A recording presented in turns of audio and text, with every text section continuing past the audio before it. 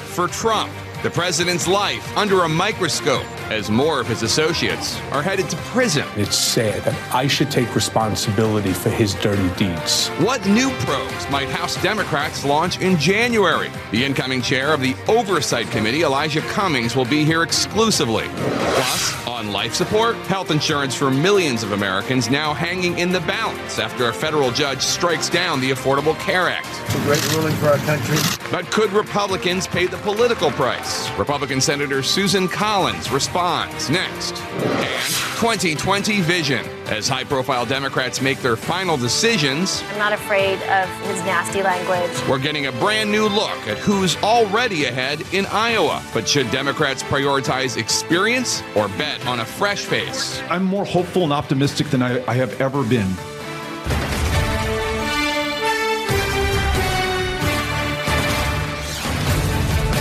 Hello, I'm Jake Tapper in Washington, where the state of our union is under the harsh light of prosecutors. It may not be the most relaxing holiday season for President Trump.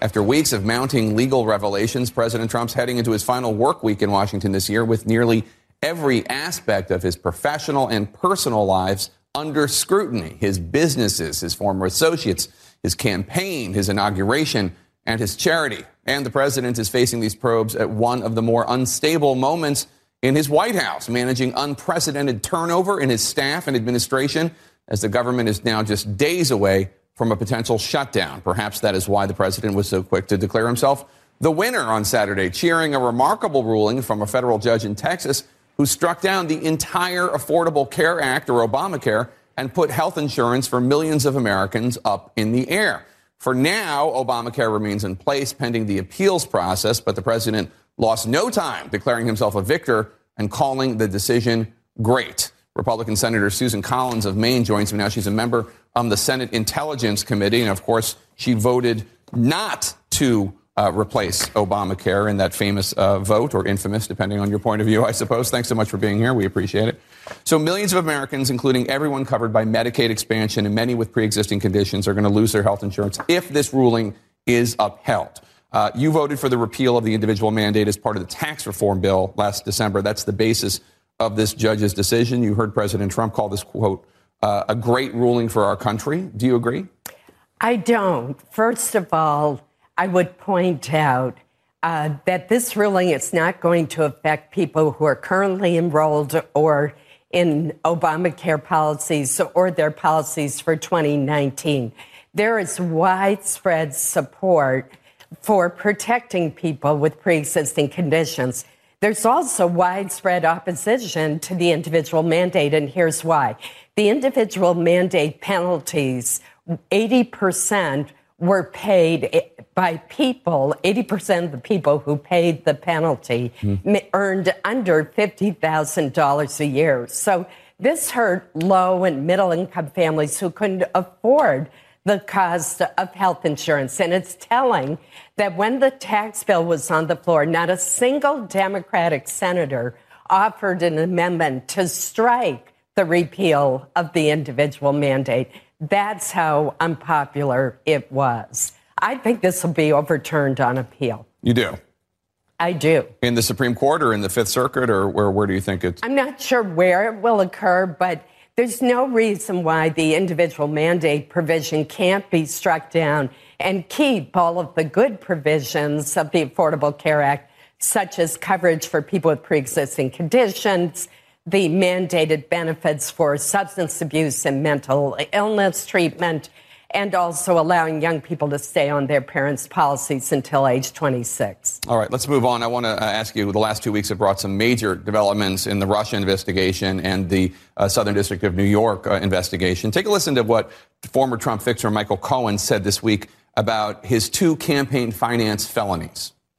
First of all, nothing at the Trump Organization was ever done unless it was run through Mr. Trump. He directed me, as I said in my allocution, and I said as well in the plea, he directed me to make the payments. So I understand that's Michael Cohen, and he has a history of saying things that are not necessarily true, but it's not just him making that assertion. The federal prosecutors, the Southern District of New York, stated in their filing that the president directed these illegal payments, and they were done in coordination with him. Does it bother you that the president of the United States is being accused of ordering felony crimes in order to help him win the election? Well, let me point out that there are a lot of unanswered ethical, legal, and factual questions. But clearly, this was not a good week for President Trump, nor for his campaign organization. And these allegations are concerning. But we need to wait until we have the entire picture. And that's why it's so critical that the special counsel be allowed to complete his investigation unimpeded so that we can have the full picture. I get that when it comes to the Russia investigation, because we're still waiting to hear the whole picture there. But when it comes to Michael Cohen, we kind of do have the whole picture. The Southern District of New York said that these payments were illegal. They were campaign contributions. And the prosecutors from the U.S. Attorney's Office there say they were done in direction of and coordination with President Trump. I mean, and now Michael Cohen is going to jail as a result of that and other crimes. Don't we have the whole picture there? I don't think we do. For one thing, the U.S. Attorney's Office described Michael Cohen as being deceitful, as being motivated by greed, and pointed out that he was not a cooperating witness. On the special counsel side, the special counsel praised him for his cooperation in the Russian investigation. So we have two different pictures of Michael Cohen. And many of the crimes for which he is going to prison have nothing to do with Donald Trump, such as tax evasion. That benefited him. Lying to the Intelligence Committee is another crime for which he was punished. So the picture there is still murky, in my view. So there is an audio tape of Michael Cohen talking about these payments with President Trump. I'm sure you've heard the audio tape. Do you not believe, you haven't seen enough evidence to convince you that Donald Trump told Michael Cohen, directed him to make these payments to get Stormy Daniels and Karen McDougal to keep their stories quiet? I'm not going to engage in speculation because I don't feel that I have the entire picture yet. I have charges and counter charges. Certainly this is concerning. I don't mean to imply otherwise, but I'm going to wait until I have the full picture. There is, he is going to jail, but it's not just for that charge. But the bigger picture, there are ongoing investigations into the Trump administration, the Trump campaign 2016, the Trump transition team, the Trump organization, the Trump Foundation. There was one for Trump University. And now we found out from the Wall Street Journal this week, the Trump inaugural committee. Given all those investigations, given the fact that the president surrounded himself with people like Michael Cohen and people like Paul Manafort, do you think that President Trump has respect for the rule of law? I think this reflects the fact that President Trump put together a campaign organization with very little experience, with completely inadequate vetting. And I think that's what happens. This is what happens when you take that kind of approach. I want to move on.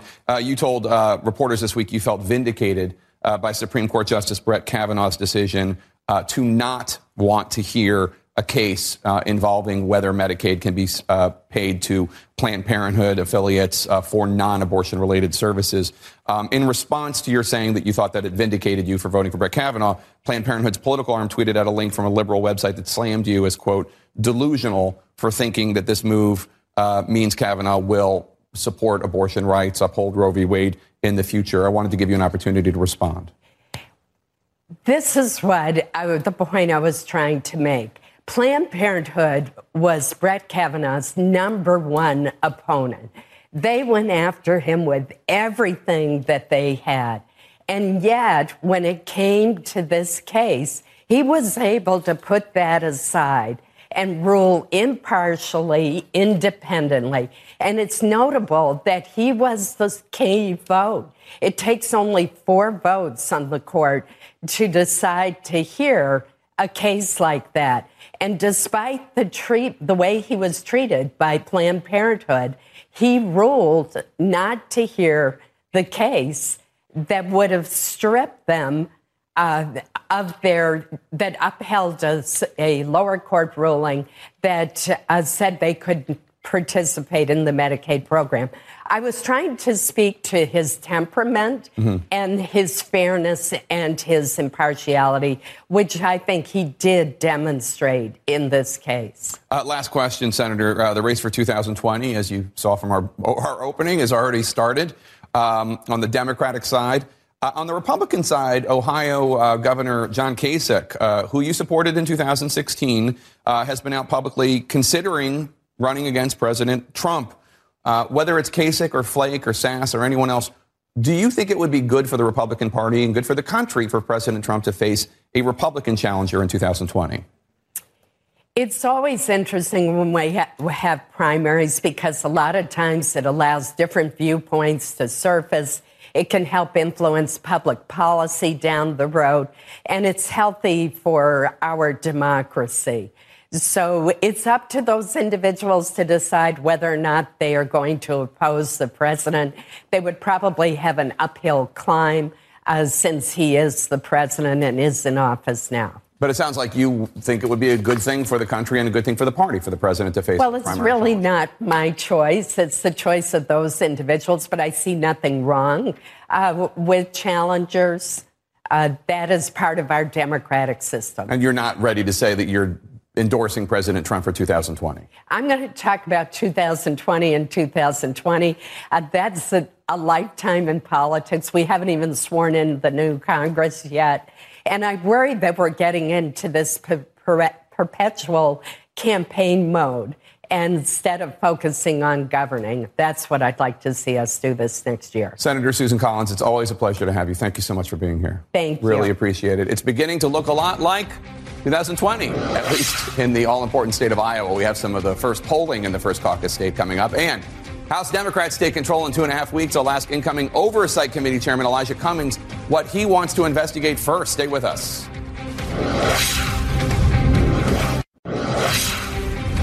Welcome back to State of the Union. I'm Jake Tapper. President Trump's Interior Secretary Ryan Zinke is stepping down from his post just before House Democrats launched investigations into a variety of ethical complaints against him. And that's just one of many, many probes the Democrats are planning to kickstart in fewer than 3 weeks. Here with me is the incoming chairman of the House Oversight Committee, Congressman Elijah Cummings, Democrat of Maryland. Congressman, thank you so much for being here. And probably next time I see you, it will be Mr. Chairman. But for now, we'll call you Congressman. That's good enough. I'm honored to be here. All right. So let you take the gavel for the House Oversight Committee in January. You've already mentioned you want to have hearings on prescription drugs. It's a big topic of importance for you. Your job also includes oversight of the White House and the Trump administration. What are 2 or 3 subjects for hearings you want to hold in the first 6 months that are about oversight of the Trump administration and the White House? Well, we have control over security clearances. That comes under our jurisdiction, and we noticed that there were a lot of problems with security clearances with regard to Mr. Porter, Mr. Flynn, and others, and Kushner. And so we want to take a look at that. But more importantly, we want to also take a look at this whole effort of voter suppression, because we think a lot of that sort of filters down from the White House. Remember, not too long ago, they created that voter suppression committee. That's what I call it. And so we've got the voter fraud committee that disbanded. Voter fraud, yeah. So we've got a number of things to do, but we're going to take a close look at this administration. But more importantly, we're going to be fighting for the American people and the things that they want. So do you know what the first hearing... No, we have not decided that yet, but I can guarantee you that it will likely not be what a lot of people expect. It will probably be something regarding skyrocketing drug prices or possibly the vote, things of that nature that people have to deal with on a day-to-day basis. And, of course, the Affordable Care Act. We're going to certainly be taking a look at that, and we're going to make sure that it stays in force. Over the last 2 years, as the ranking Democrat on the committee, you've asked Republicans to issue 64 different subpoenas. They have declined to do so. Are you going to issue those 64 subpoenas as chairman? No. We may very well get to that point, but I plan to run our committee like a federal courtroom. I want civility, and we will address subpoenas in a very systematic way. Of those 64, there's so many, Jake, that so many issues that we brought up that would normally come up whether the president was Republican or Democrat. But there's so many, so we have to pull some aside and deal with the ones that are most urgent. For example, we're concerned about the census, which is right around the corner. Right. And we've got to make sure that we take a look at Wilbur Ross and the question of whether we should have a citizenship question in the census forms. Federal prosecutors from the Southern District of New York have said that then candidate Donald Trump directed his attorney, Michael Cohen, who's now going to prison, to make illegal hush money payments involving these two women that alleged affairs with the president. Your fellow Democrat, soon-to-be chairman Adam Schiff, says that the Justice Department should reconsider those guidelines that exist that say that a sitting president cannot be indicted. Do you agree? Should the DOJ reconsider those guidelines? I think we should always reconsider laws and regulations. This is one we definitely should reconsider. But let me say this, too. I'm hoping that Mr. Cohen will come before the Congress where he can tell the American public exactly what he has been saying to Mueller and others without interfering with the Mueller investigation. I think the American people just voted for transparency and integrity in our hearings. They want to hear from him. And I certainly would like to see him come in the month of January to before the Congress, and so that people's representatients will have an opportunity to ask him questions. I really Your think committee? He can come in any committee he wants to come to. But it would be nice if he came before our committee. But the fact is that I think this is a watershed moment, Jake. Remember John Dean with regard to the Nixon tapes and the testimony that he provided. He changed the course of America. A lot of people said that, he would not call him a liar and everything else. But the fact is that he came forward. And I think surely Mr. Cohen should come forward and let us know what he has on his mind. You think of the watershed moment as him going to prison, including for crimes about hush money payments to these women? I think that is also, I think the watershed moment will be him coming. First of all, that's already a major problem for him and for the president. But I think the public needs to know exactly what happened. And I think that he can shed that light on it. You told CNN earlier this week that you think President Trump directing Cohen to make those illegal payments could probably in your words, be an impeachable offense. Does that mean that you think the House should move forward with articles of impeachment against the president for these actions? I think that we must. Our major thing right now is to let Mr. Mueller, who I have a tremendous amount of respect for, do his job. Let him complete his job. Then we take a look at what he says and then go from there. But I think it's actually premature right now to do that. But the evidence is certainly piling up. And I think the president knows that. On top of all these ongoing investigations, the Wall Street Journal broke a story this last week that President Trump's inaugural committee is also under criminal investigation in New York for potential illegal donations from foreign nationals and potential promises of political favors to donors. Will you investigate that when you take over the committee? More than likely, we'll take a look at it. And of course, we've got his campaign chairman and his advisor, and then Mr. Flynn, and so many people around him have been already indicted or pleaded guilty. So there's a lot to look at. But, Jake, let's not be confused. The American people, they want government to help them, not hurt them. They want us to do our jobs. And so I'm not looking for headlines. I'm trying to get things done for them. For example, I think the president needs us as much as we need him. We've got a little bit of time to act. You just talked to Susan Collins about the presidential elections coming up. They're right around the corner. Right. And so the president has promised us infrastructure, and he's got to work with the Democrats to make that happen. And so I'm looking forward to it. He said he wants to do something about prescription drugs. Come on, Mr. President, let's do it. Let's get it done. You said you wanted to do it. I'll hold you to that. The government is headed toward a shutdown this Friday because the president says he wants to see $5 billion in funding for his border wall in the government spending bill. Democrats say that you're not going to approve that much money. Why not negotiate on it and so that this can happen and try to get a priority like DACA or the Dreamers attached to it? Well, Nancy Pelosi and Schumer have been trying to do that, and I'm sure that's going to work out. But whenever I hear a president say to the American people at Christmas time, I am going to shut down your government, it pains me. Because I know that that's going to make a bad Christmas for a lot of people. And I would say to the president, there are a lot of people who have worked hard, and all they want to do is live their lives. They don't want government to hurt them. They want government to help them. All right, Congressman and soon-to-be chairman of the House Oversight Committee, Elijah Cummings, Democrat of Maryland. Thanks so much for being here, and Merry Christmas to you. Hope to see you in the new year. All righty. President Trump had some lovely praise for his new acting chief of staff, Mick Mulvaney, saying Mulvaney's done an outstanding job at the Office of Management and Budget. But Mulvaney hasn't always shared the love. What did he say about Trump in 2016? That's next.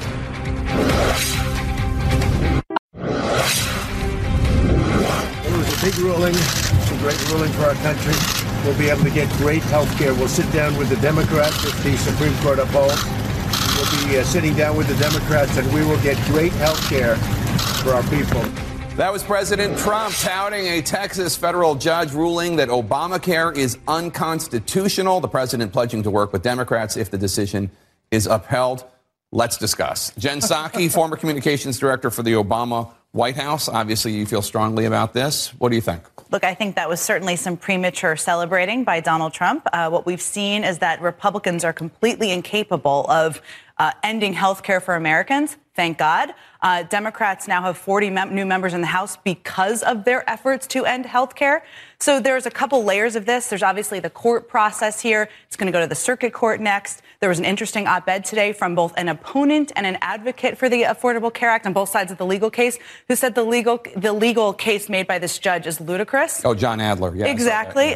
Is ludicrous. So there's the legal process, but then there's also the political process. And while Donald Trump was just celebrating, a lot of Republicans who are moderates, who are in suburbs, who will be up for election in the Senate are probably freaking out right now because this is going to be an issue that Democrats bring to the House floor when they're in charge in January and February, and they get Republicans on the record. Are you opposed to covering pre-existing conditions? Are you opposed to Americans having access to health care? So this is not a win for Trump.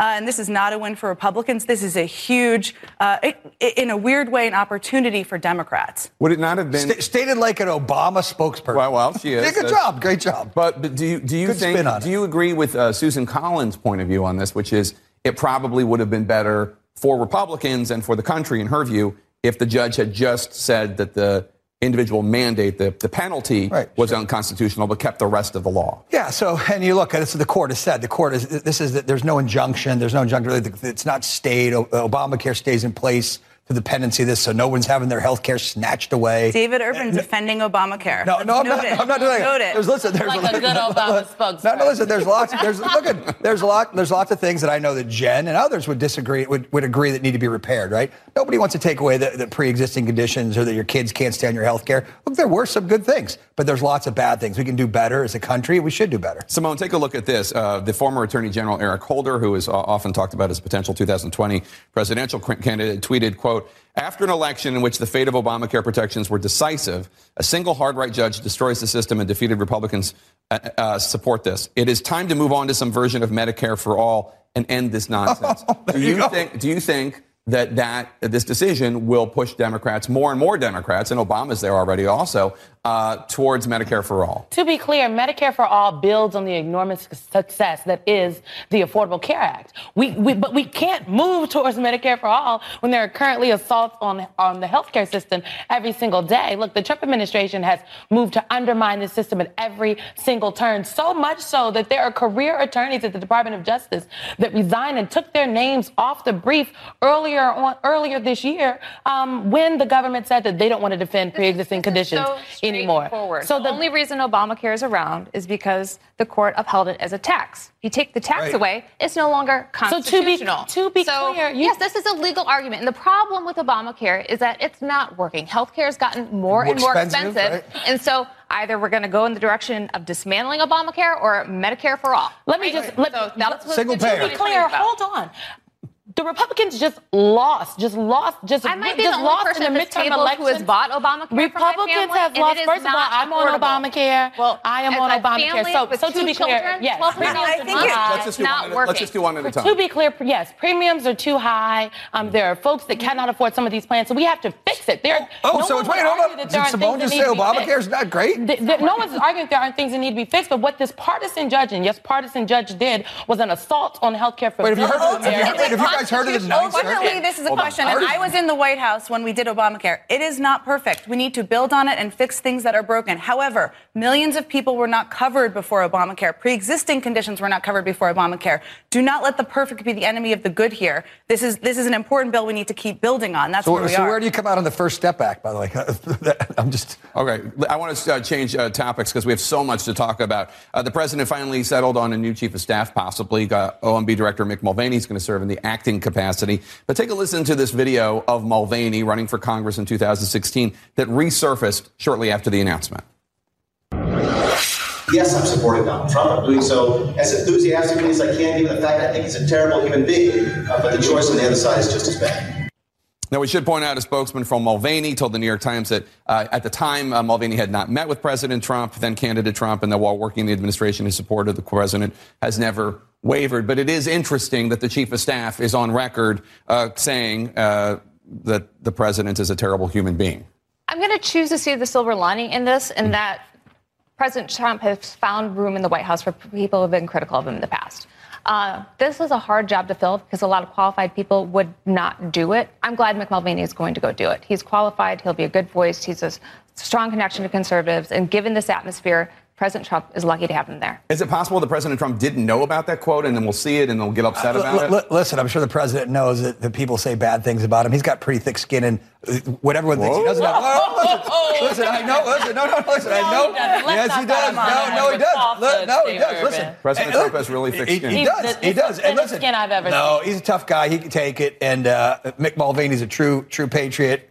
Really he'll push back on the president. I promise he's going to be a good chief of staff, and he's not going to be acting for very long. I'm sure he'll be in that role for quite some time. It is hard to imagine President Obama even picking somebody for chief of staff that called him a terrible human being. Well, people actually wanted to be President Obama's chief of staff. So we had more of a selection. That is certainly different than the current circumstance.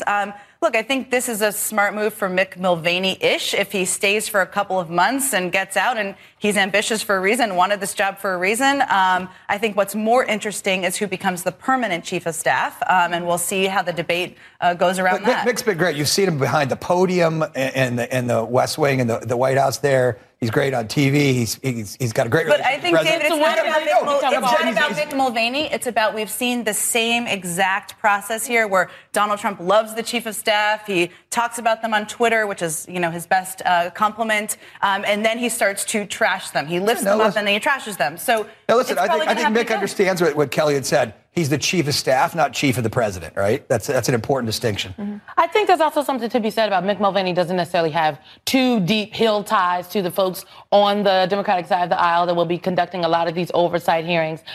While he does have good relationships with conservatives are not the only folks in Washington, D.C. So I think he knows how the Hill works, and that'll be But Amanda points out he knows Capitol Hill. He does know Capitol Hill. He knows how he's political. He knows the run OMB. He's a very smart guy. All right, everyone stick around. We got a lot more to talk about. Attention to the dozens of Democrats trying to decide whether to run in 2020. The first Iowa polling is out of likely Democratic caucus goers. Who's ahead? What might it mean, if anything? That's next. Congressman, I hate to see you go, but you're going to run for president, right?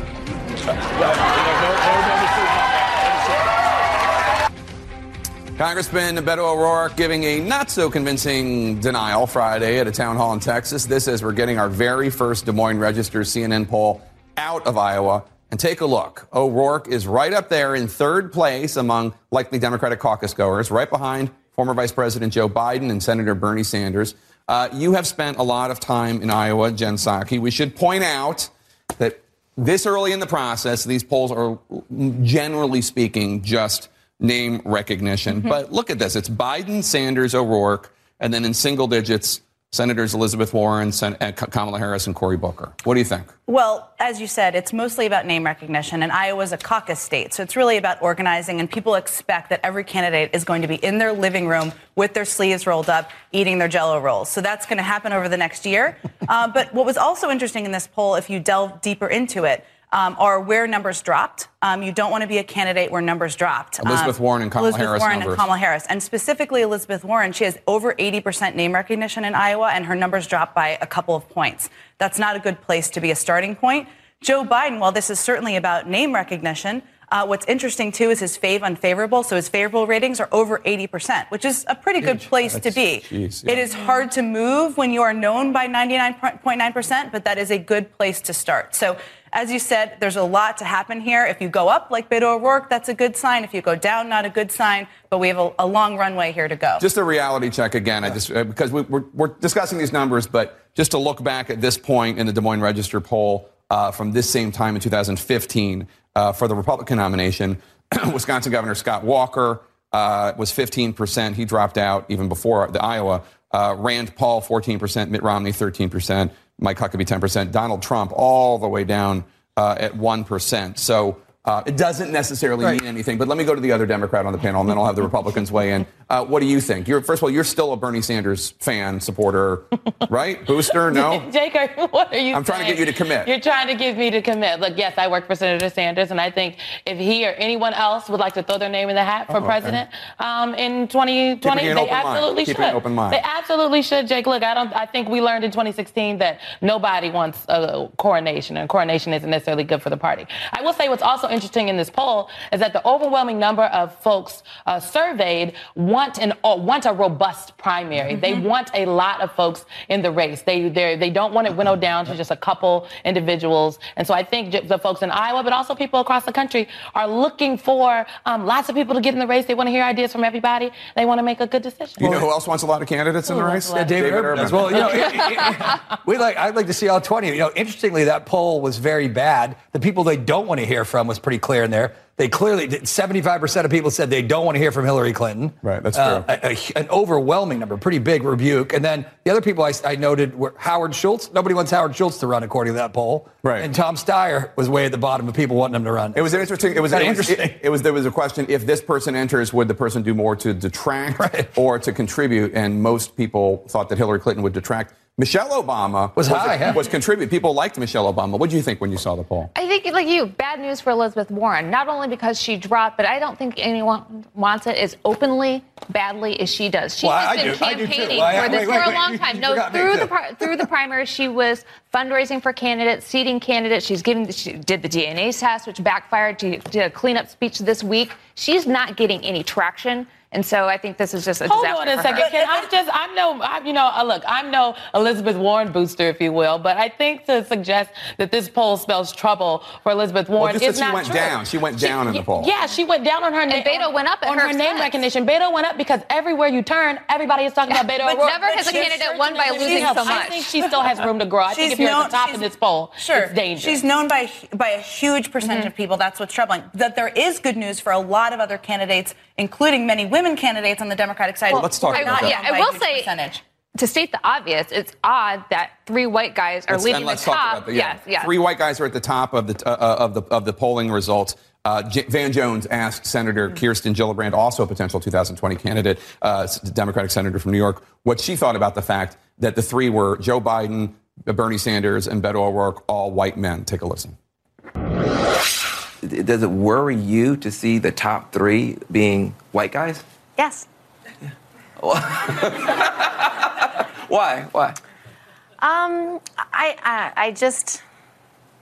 I aspire for our country to recognize the beauty of our diversity in some point in the future. And I hope someday we have a woman president.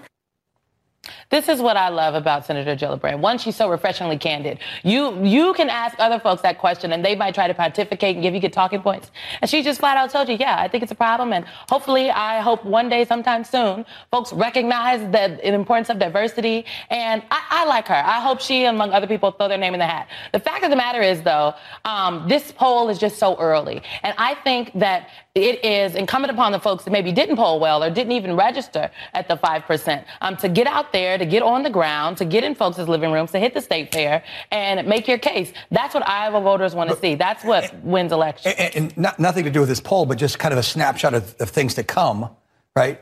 This is what these polls are going to drive debates. You poll high, you get a front stage debate place. You don't?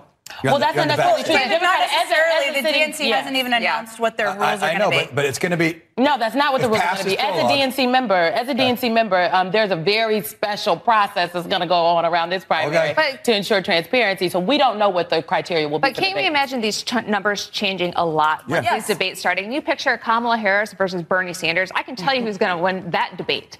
So I think this will shift dramatically. I think Kamala Harris. You think Kamala Harris just because Bernie's disorganized, Joe Biden goes all over the place. I think the female senators are very strong. I think Amy Klobuchar is very underrated. And once they get on a stage and start proposing their policies in front of these men, they're going to move up. Yeah, I think Barack Obama at this point in the 2007 was in third place. Right, and he ended up winning Iowa. And the good news for people like Senator Gillibrand is, I think, if I remember correctly, over 60% of people didn't have a view on whether they supported or opposed her. That is a lot to work with, and that's true of a number of the other female candidates in the race. I will say, David, to your point on the DNC, I think I would be very surprised if they relied solely on the polls. I don't think they're going to do that. They're thinking in a very smart way about this. They're going to look at candidates who have the ability to grassroots organize across the country and find a way to reflect that. So they have a high, we'll see. There's going to be a high-class problem with just so many candidates running. Unfair.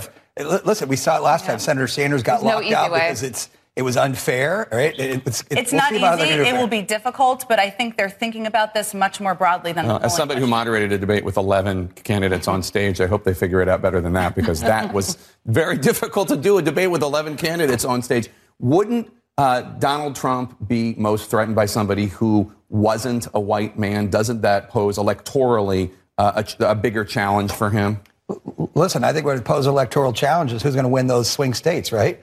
We all know the Democrats are going to crush in California, Massachusetts, New York. Who's going to win Ohio, Michigan? Who's going to do the best in those states? Pennsylvania, Kentucky, North Carolina. Democrats That's did what you just look do a at. good This job in Pennsylvania and Michigan. This is electoral college. Thanks, one and all, for being here. Great to have you. If President Obama and Joe Biden's friendship reminded you of like a buddy flick, what kind of movie might President Trump and his associates star in? That's the subject of this week's State of the Cartoonia next.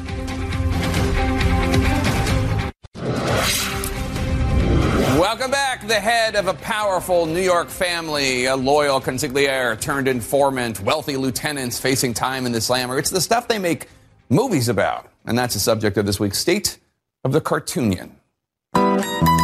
Folks have been making some really unfair Trump Godfather references for quite some time. I know you're a sophisticated guy. The world is a mess. The world is as angry as it gets. Even White House insiders such as Steve Bannon have been known to unfairly and cruelly compare Donald Trump Jr. to Fredo Corleone. I was kept pretty much in the dark. I didn't know all that much.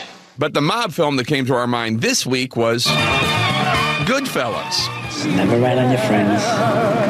And always keep your mouth shut. Specifically, former Trump fixer Michael Cohen in the Ray Liotta role. It's going to be a good summer.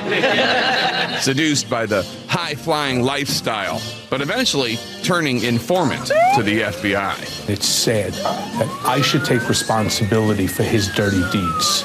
Now take me to jail. We see former Trump campaign chairman Paul Manafort as the Paul Sorvino character, perhaps behind bars, managing to wheel and deal his way to a nicer situation. Don't put too many onions in the sauce. Then our imaginations went wild and pictured these two former Trump insiders in a Shawshank Redemption-style partnership on the inside, strategizing their way to a prison break. I have to remind myself that some birds aren't meant to be caged. Only instead of a Rita Hayworth poster, maybe someone else would be more fitting. I don't feel like a prisoner. It's something I think a lot about while scrolling through Twitter. Why are Americans so angry? That's next.